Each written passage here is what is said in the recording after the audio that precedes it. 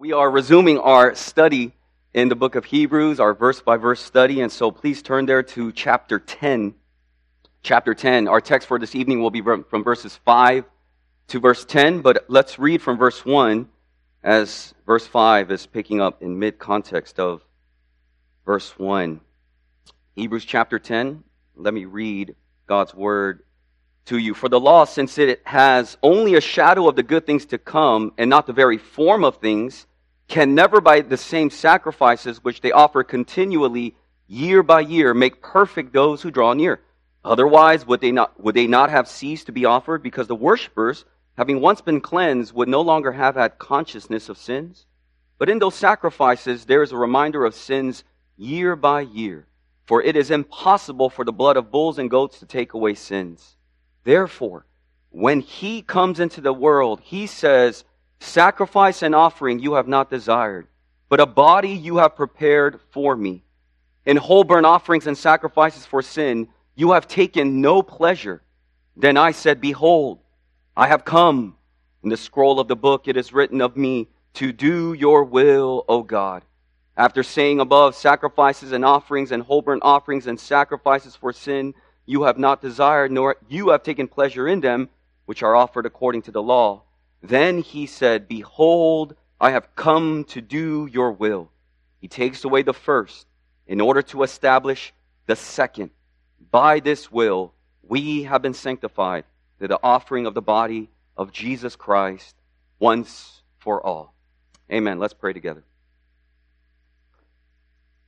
Our Heavenly Father, we acknowledge that our hearts are restless until it finds its rest in you. So we answer as the Apostle Peter once did, Lord, to whom shall we go? For you have the words of eternal life. We pray that you would feed our souls this evening. In the name of Jesus Christ, we pray. Amen. Well, in our last time together in the book of Hebrews, we recounted 4 reasons why the Old Testament sacrificial system was inadequate to remove the guilt of sin. The emphasis of the author's argument was that the sheer repetition of the sacrifices proved inadequate to remove sin. If anything, it heightened sin. It raised the consciousness of sin as sacrifices were made year by year. All the old system could do was to remind people of their dilemma, but it could never solve it. For how can the bloods of bulls and goats take away sins? It is impossible.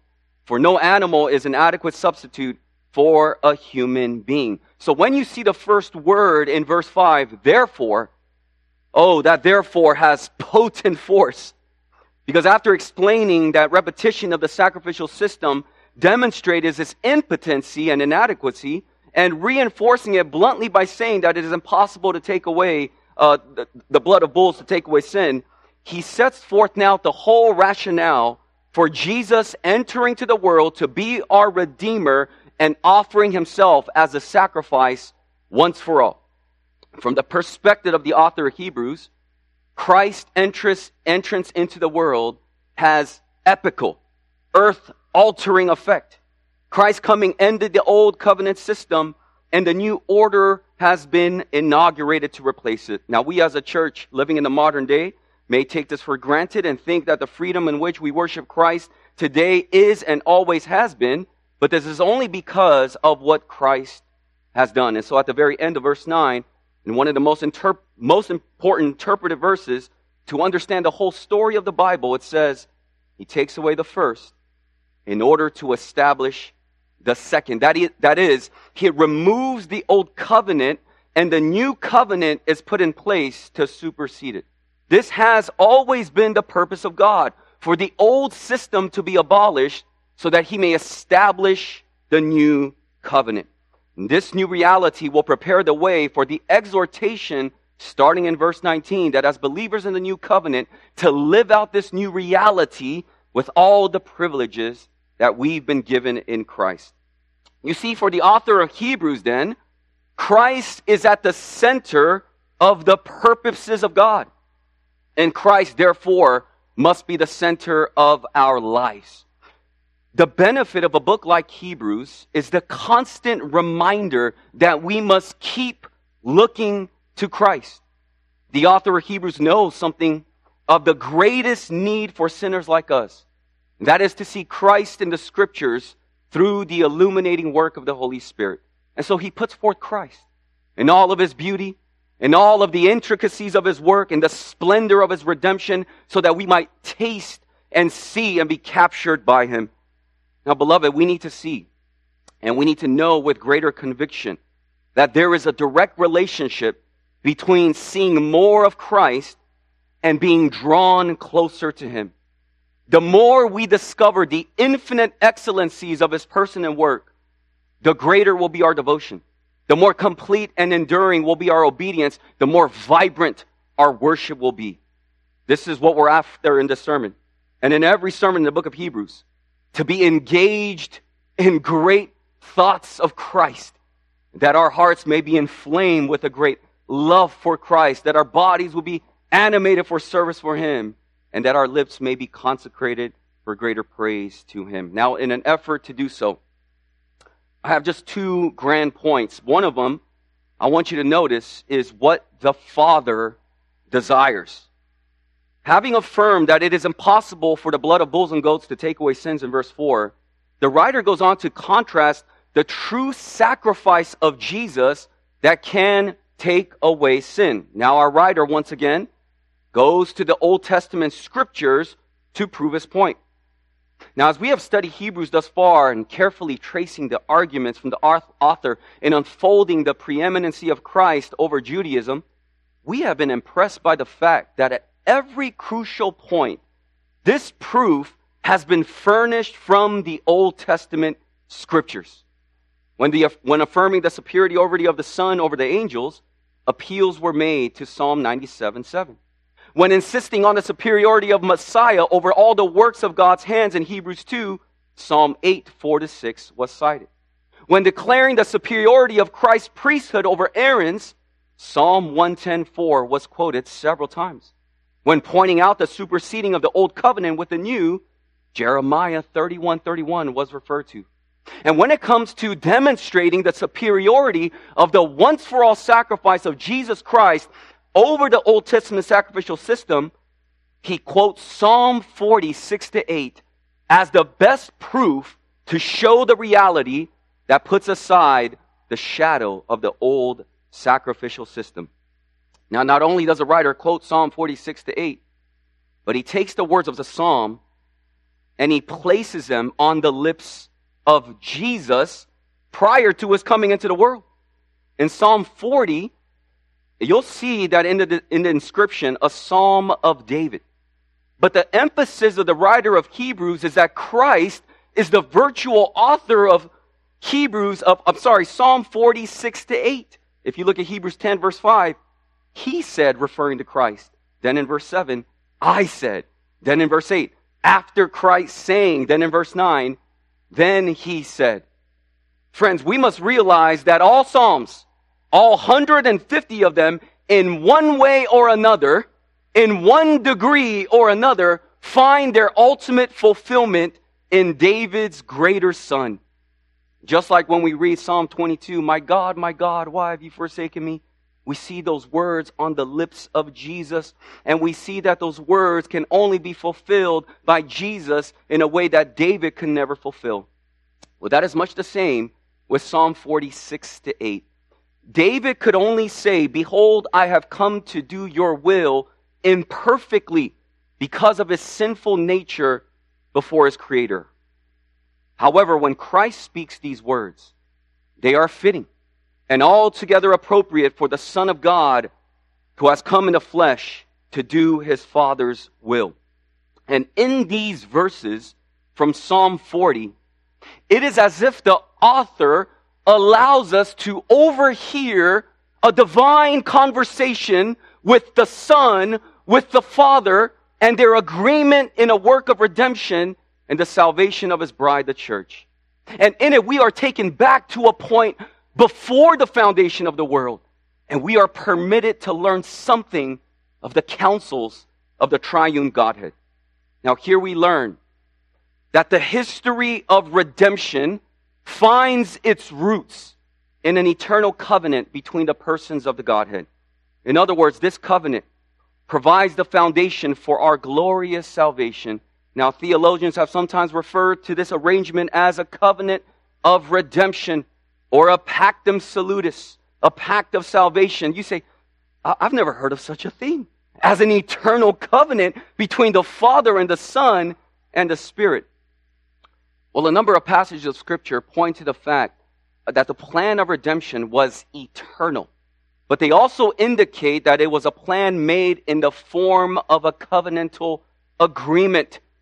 Now remember from our study in Hebrews how we define covenant as a solemn agreement where some benefits are assured on the fulfillment of certain conditions.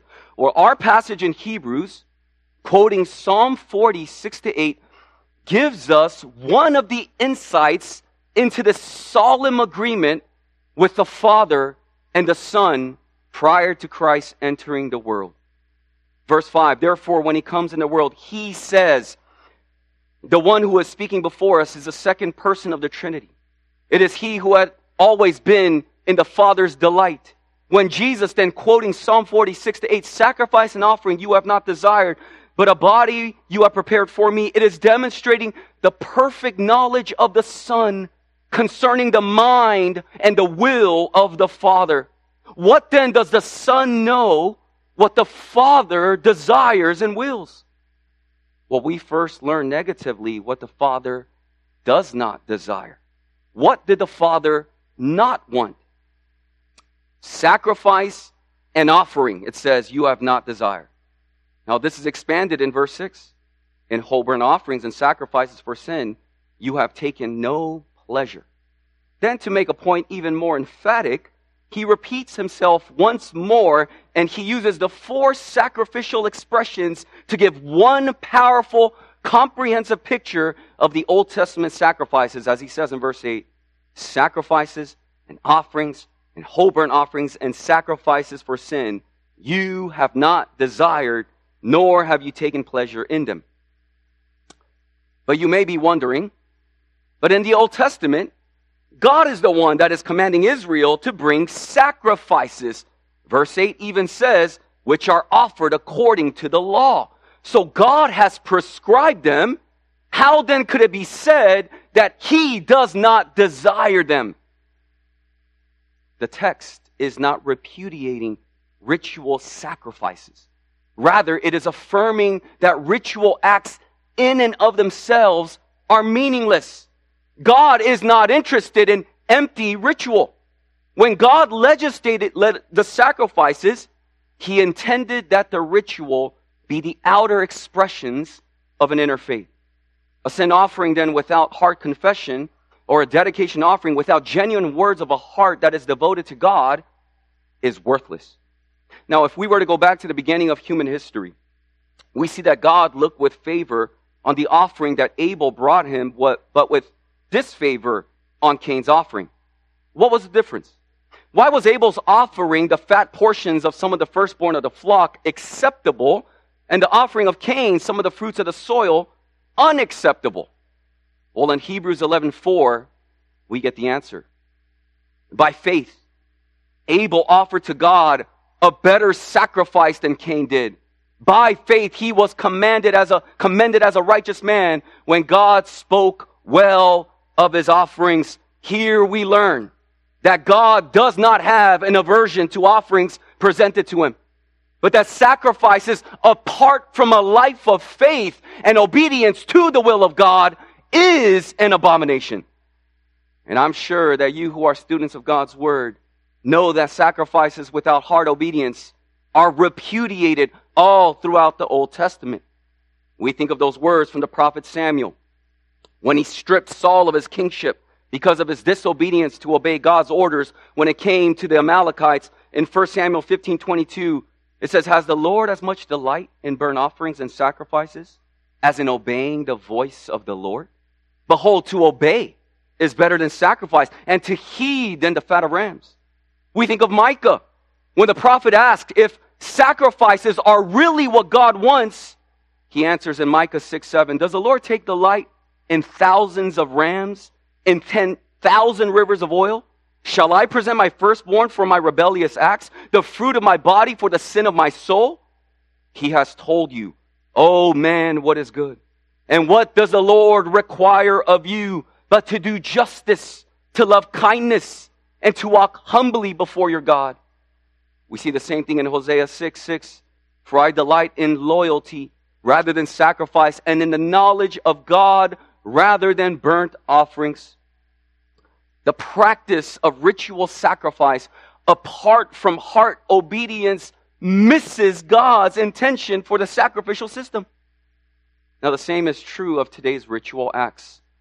Your singing of the doxology, participation in the Lord's Supper, your tithes and offerings, your prayer meetings, your all-star retreats, none of these matter unless you are keeping God's commandments. For God primarily wants the worshiper, not just the gift.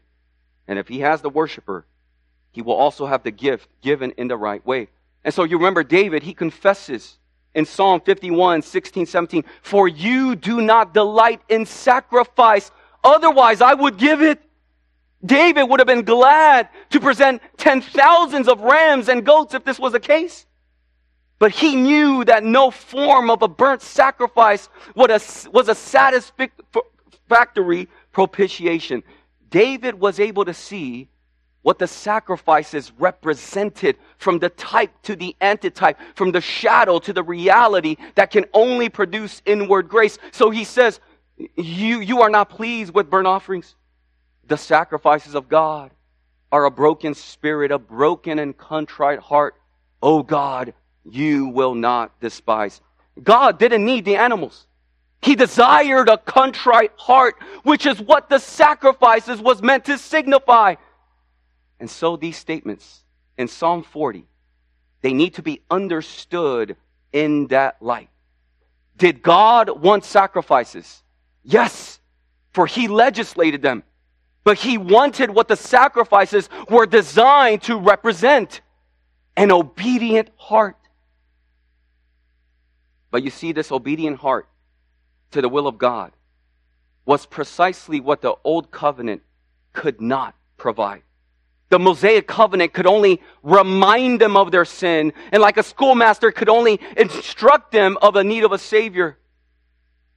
But it was only, as the Westminster Confession of Faith makes clear, it pleased God in His eternal purpose to choose and ordain the Lord Jesus, His only begotten Son, to be the mediator between God and men, the prophet, priest, and king. It pleased God, the Father, in His eternal purpose to appoint and ordain the Lord Jesus to be the mediator between God and men. And here we see this wonderfully brought out in this expression, but a body you have prepared for me. Now again, the Son is in acknowledging what the Father has done, preparing for Him a body. In the eternal councils, the Father appointed a Son to be a mediator, and that by becoming made in the likeness of men, because what the Father desires is perfect obedience. He prepared then a body for the Son, a body formed by the Holy Spirit, without taint of the original sin, but a body nonetheless very capable of knowing intimately and experientially the griefs and the agonies and the sorrows of men, and a body in which He could honor God and obey God, even obey to the point of death, even death on a cross. As the Puritan John Owen says, although the human nature was the nature of the Son of God, not of the Father, yet it was the Father who prepared that nature, and who filled it with grace, and who strengthened, acted, and supported it in the whole course of obedience. The Father then prepared a body for the eternal Son, so that by virtue of the body, He could obey the Father in perfect obedience and taste death for everyone, and so to give glory to God. This is what the Father desires. He is pleased with an unfaltering trust and obedience of His eternal Son and from all of His children. Now we have covered what the Father desires. Well, let's move on to what the Son performs through the Spirit. We've seen how in the eternal covenant of redemption, the Father called the Son, prepared a body for him to save sinners for the sake of his glory. But you see, this is just one side of the equation.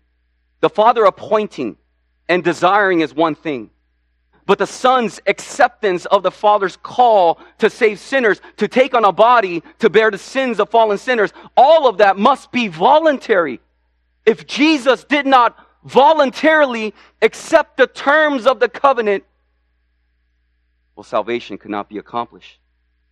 Well, I call your attention to verse 7. After declaring for the second time, sacrifice for sin, you have taken no pleasure, Jesus, the eternal Son of God, says, behold, I have come to do your will, O God. Oh, friends, you need to hear this as an expression of readiness and a willingness of the Son to do all that has been ordained by the Father to make full satisfaction of sin. Here is a joyful and intense eagerness. The coming of the Son to accept the Father's appointment as the mediator to pour out his life unto death was a thing to him of exceeding willingness. Christ was not forced or coerced into action. He came willingly to save the lost. As Stephen Charnock notes so well, his will was as free in consenting as his Father was in proposing. Behold, says Christ, I have come to do your will, O God. Now we said that it was the Father that prepared a body for the eternal Son. But it was the Son speaking this in verse 5, when he comes in the world, speaking of before he comes in his incarnation to be made flesh, he says, sacrifice and offering you have not desired, but a body you have prepared for me. It speaks of his willingness to do the Father's will. Now, I want you to turn back with me to Psalm 40. I want you to remember the way that it is rendered in Hebrews verse 5. Psalm chapter 40, I want you to notice the way it reads in Psalm 40 verse 6. It says, sacrifice and meal offering you have not desired. My ears you have opened. Now to us that appears to be totally different translations. But remember, the author of Hebrews is translating this for the hearers who are Greek speaking and using the Septuagint to do so. And translators often need to do interpretation. Does this expression, my ears you have opened, mean anything to you? Or more literally, it's ears you have dug for me. Well, it's a Hebrew idiom. An idiom is a figurative expression, and when you try to carry it over to another language, you cannot do it literally. Now, any of you that speak more than one language know that if you speak in idioms, it doesn't make any sense. So we have to interpret the idioms to understand. I was reminded of this as Pastor Ian Kwan, the guest speaker, told me that my son, D'Angelo, was soon going to be in Korean, chanbak, which is literally cold rice. Cold rice doesn't really mean anything. It was just cold, right? But he's saying that he's going to be the soon neglected and forgotten one because the new sheriff is coming to town in our family. Well, you see, the focus that I want to focus on, the Hebrew idiom, is the ears. But it actually refers to the whole person. It's a figure of speech in which a part is made to represent the whole. As our modern expression says, all hands on deck. It means that hands signify the whole sailors. Or when we look at someone's car and we say, nice wheels, man, we mean the wheels designate the whole car. And so when David says, my ears you have opened, he means that if God has the ear, then the whole person is listening to God's instructions. The psalmist's point is that God has made him in such a way that he would hear and do what the Lord wanted. It's very similar to what the prophet Isaiah says. If you turn to Isaiah chapter 50, 4 to 5. Isaiah 50, 4 to 5. There the prophet Isaiah says, the Lord God has given me the tongue of disciples, that I may know how to sustain the weary one with a word. He awakens me morning by morning. He awakens my ear to listen as a disciple. The Lord God has opened my ear, and I was not disobedient, nor did I turn back. And so just as the ear is the member of a body whereby we obey and hear the commands to obey, so the body was prepared by the Father for the Son so that He could obey and render submission unto Him. You see, in Christ's divine nature alone, it was impossible for Him, who was co-equal with the Father, to come under the law, to appease the Father's wrath for sin. Therefore, the Father prepared for Him another nature. But it was the Son who, upon entering the world, taken on human flesh, on several occasions declares that He came to do the Father's will. Jesus said to His disciples, "My food is to do the will of Him who sent me and accomplish His work." John 4:34. His body then was prepared for the Father's service and will. And we overhear Jesus then, prior to coming into the world, saying to His Father, "Sacrifices and offering you have not desired, but a body you have prepared for me." Then He says, "Behold, I have come to do your will." Oh, what a wonderful picture this is of our Lord's delight and obedience to His Father's business. And at the same time, it's a picture of the Father's delight in preparing a body for His Son for our sake and for His glory. You know, I cannot help but think of that statement from a country preacher about death. He said, "If I knew that I was going to die, I'd never go near that place." I love that statement. I think it's one of the greatest statements that someone has made, but how true it is, right? The Lord Jesus was a master of His fate. He came, and He came willingly to give His life as a ransom for many. John's gospel brings this out beautifully as Jesus says, "No one takes it from me, but I lay it down on my own accord. I have authority to lay it down, and I have authority to take it up again." John 10:18. Further down in John's gospel, moments before Jesus' crucifixion, the Son of God prays to the Father, "Now is my soul troubled, and what shall I say? Father, save me from this hour? But for this purpose I have come to this hour." It is much the same in Hebrews. "A body you have prepared for me. Behold, I have come to do your will." Now, this is really the unique thing about the offering of Jesus. It was a willing offering of Himself in obedience to the Father. And that is what is ultimately what has made this sacrifice acceptable. It was a sacrifice not of an unwilling animal, but it was a sacrifice of one who took our nature in order that He might bear our sin. And through His life, He might live in total obedience to the Father. And that obedience would find its ultimate expression in laying down His life for His people.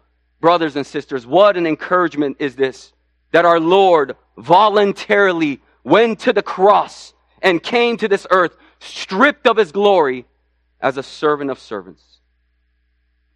But how do we fit this idea of Christ's willingness to die with the fact that in the Garden of Gethsemane, He asked for the cup of God's wrath to pass from Him? You remember that? Does this make His death an unwilling death?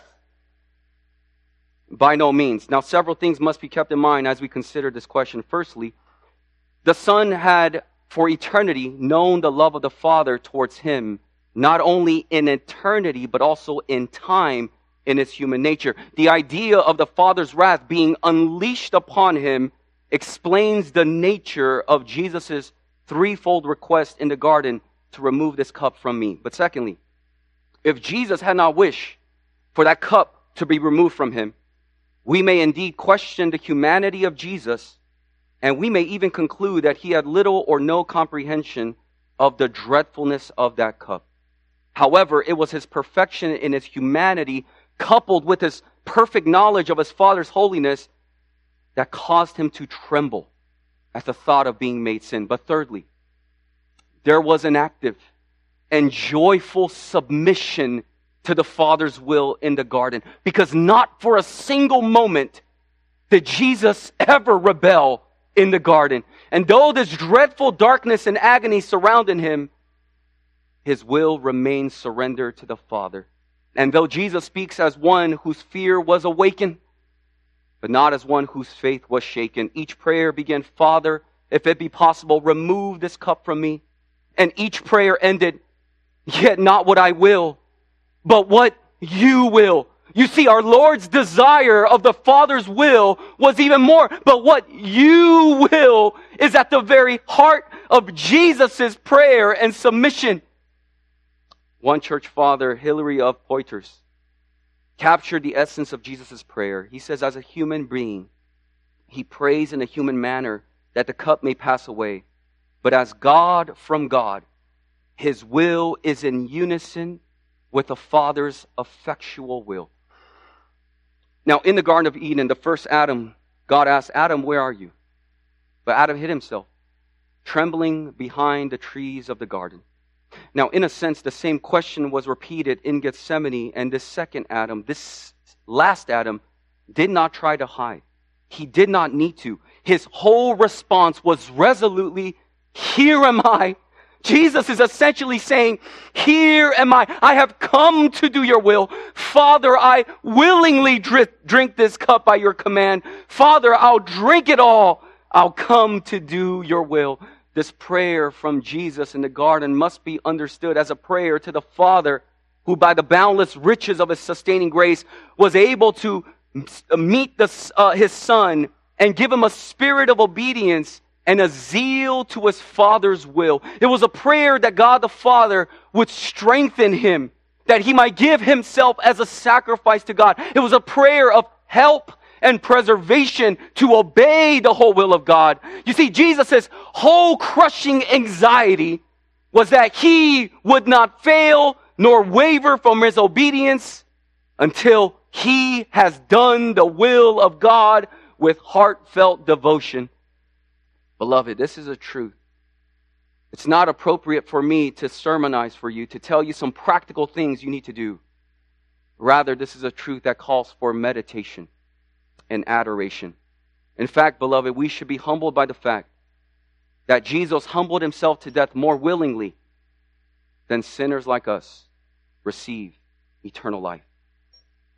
If you have yet to receive eternal life, consider your unwillingness.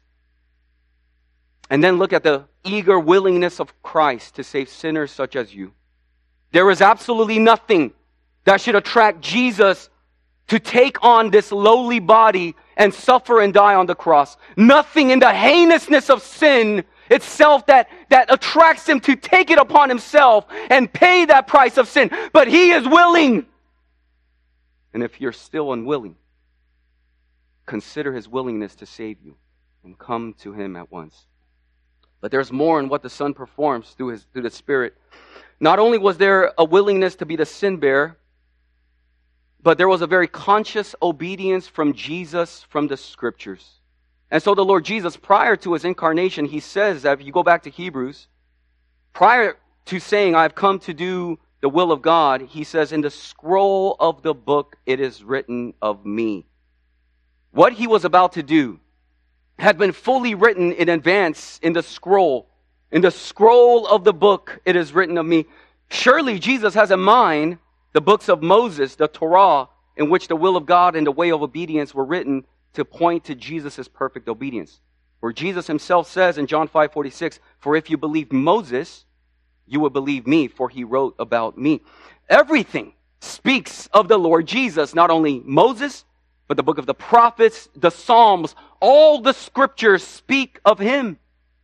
But beyond all the prophecies that foretold the coming of the Messiah, when Jesus says, in the scroll of the book, it is written of me, no doubt Jesus has in mind that eternal covenant he made with the Father. He has in mind before time was created, when there was no day, when there was no season of life, when all that existed was the triune God in loving fellowship with one another and in mutual agreement to pledge their duty in salvation of a people that would bring God glory. As Zechariah 6:13 tells us, and the counsel of peace shall be between them both.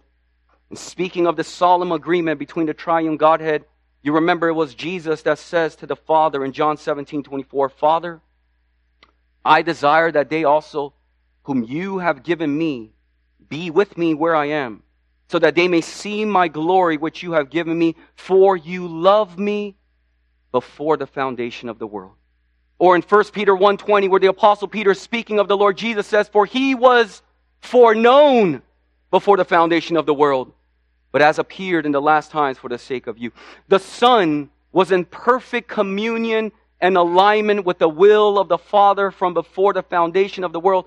All this to say that this eternal covenant before the foundation of the world was in the Savior's knowledge, so that in the fullness of time, when God sent forth His Son, Jesus would come to the earth to accomplish a purpose that rules and bulls and lambs could not achieve. Our Lord came to carry out His sacred agreement with the Father, for He knew what would please Him. And so, knowing that in the scroll of the book it is written of me, He comes to fulfill exactly the terms of the Father for Him, recorded in the eternal covenant. Matthew Henry aptly comments that this should endear Christ and our Bibles to us, that in Christ we have the fulfilling of the Scriptures. Now, what a motivation this is for us, not only to read our Bibles, but to highly prize it. Because in the Word we have the fulfillment of Christ in every line and in every syllable, not only in time, but also before time was made. Finally, in looking at what the Son performs through the Spirit, we want to look at Christ's wondrous achievement. Jesus says repeatedly in Hebrews, "Behold, I have come to do your will." And what is the effect of that will? Well, the author puts it this way, and look at verse 10. "By this will, we have been sanctified through the offering of the body of Jesus Christ once for all." This gives a complete picture of what the Son performed in offering Himself to the will of God. It was the will of God that Christ would offer Himself to be vicarious. That is, that He would secure the salvation and consecration of His people. Jesus did not only come to offer Himself, but to offer Himself for the sheep. The Good Shepherd gives His life for the sheep. Now here we must give pause to this wondrous achievement. You see the word "we" in verse 10. It demonstrates that all believers are included. By this will, we have been sanctified through the offering of the body of Jesus Christ once for all. The perfect obedience of the Son to the will of the Father is seen in its ultimate form. God the Father was pleased with the death of His Son, so much that His death is never described as a foul stench in the nostrils of God, but rather as a fragrant offering, because it provided atonement for sin and for sinners to be made fit in the presence of God. Beloved, this is what sanctification means here in verse 10. It refers to the inward cleansing from sin and a consecration of the self to a life of service to God, so that they can offer Him acceptable worship. By Christ's achievement, we were made holy, so that our bodies are fit to live to please God in everything we do. And here's the best part of it. This accomplishment by Jesus is once for all. It is final. It is finished. It is a done deal. The Father's will is done, and it is done by the eternal Son through the eternal Spirit. By this will, we have been sanctified. I echo what the Dutch reformer Wilhelmus of Brakel says. How blessed and what a wonder it is to have been considered and known in this covenant, to have been given by the Father to the Son, and by the Son to have been written in His book, and to have been the object of the eternal mutual delight of the Father and the Son to save you. The Father and the Son in these eternal covenant, they were not moved to choose us and to sanctify us on the basis of foreseen faith and good works. They were not moved by compulsion or coercion like some cold piece of business. But we must remember that in each and every step, an element of this eternal covenant is bathed in love of the triune God. Now, for those of you who were at the retreat, and you probably have noticed, I couldn't help but notice the Bible verse that was plastered in huge letters in front of the sanctuary from Jeremiah 31:3. I have loved you with an everlasting love. Oh, beloved, think of it. Love moved the Father, and love moved the Son to love you with an everlasting love. And if you are a Christian here today, then from all eternity, the Father, the Son, and the Spirit set His love upon you. Now, I'm sure I've used this illustration before somewhere. Forgive me if I have, but it serves this point well. But once, there was a land that was ruled by a wicked prince. And he came from a foreign country and enslaved all the people of the land and made them miserable with hard labor in his coal mines across the deep canyon. Now, the wicked prince built a massive trestle for the trains that carried his slaves across the canyon and the mines each morning, and it was heavily guarded. But two men were still free in the kingdom, one old and the other young. And they lived on an inaccessible cliff overlooking the trestle. They hated the trestle. And at last they resolved together to blow it up and destroy the slave labor of the enemy prince. They planned and they prayed and they reminded themselves of the reality of heaven. The night came when the deed would be done. Their hearts were pounding with joy. It was a hard plan. It would be possible to time the trek of the trestle ground so that the explosive could be carried quickly to that vulnerable spot on the trestle. But there will be no time for the carrier of the explosives to return because it was certain that he would be seen and the plan would fail if he tried to return. And so to make sure that the trestle blew up, the two men agreed that the young man would detonate it by hand on the trestle. He would blow up with it. But they believed in heaven. And they loved the people of the land. And so the honor of this sacrifice made their hearts leap for joy. And the hour finally came. They folded up the map of their strategy, stood from their table, embraced each other, and when the young man got to the door, he turned with the explosive strapped to his back, looked at the old man, and he said, I love you, Father. And the old man took a deep breath. With joy, he said, I love you too, son. Now, all human analogies fail at some point when depicting God and His eternal purposes. But be that as it may, we see in this the delight and love of the Father for His Son, and the love of the Son to the Father in obeying His will for the sake of saving souls, for the honor and glory of God. And beloved, if the roots of our salvation then stretches back to eternity, and if that salvation came as a result of the love of the Father and the Son to love us with an everlasting love, how then must you live? You must surrender your all to Him and confess, the Lord is my shepherd. I shall not want. You must say to God every day of your lives, here I am, Lord. I present my body as a living sacrifice, holy and acceptable to God. You see, Jesus' delight to obey the Father's will is the foundation and essence of true sacrifice and worship that God desires from us. God does not want animal sacrifices.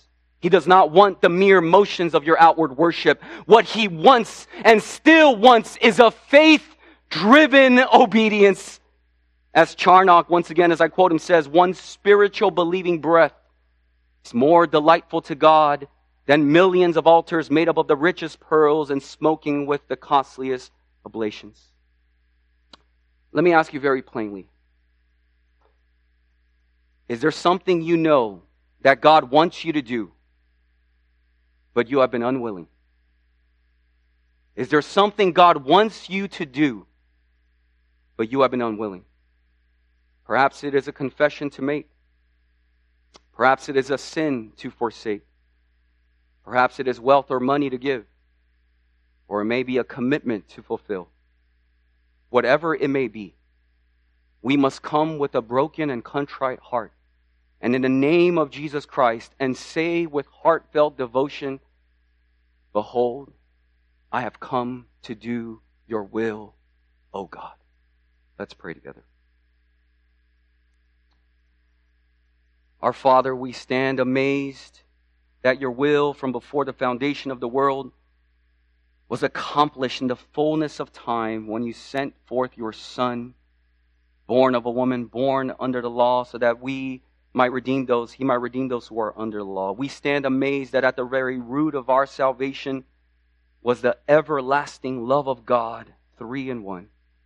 And we stand amazed at the willingness of Jesus Christ to be the mediator, knowing what it would cost him and what it would cost the Father to do so. Oh, forgive us, O Lord, of many things, most of which is our unwillingness to obey and love you. Oh, give us a broken and contrite heart that desires, above all, to do your will. Thank you for the once-for-all sacrifice whereby we have been sanctified, fit to serve you. It is in the name of Jesus Christ we pray. Amen.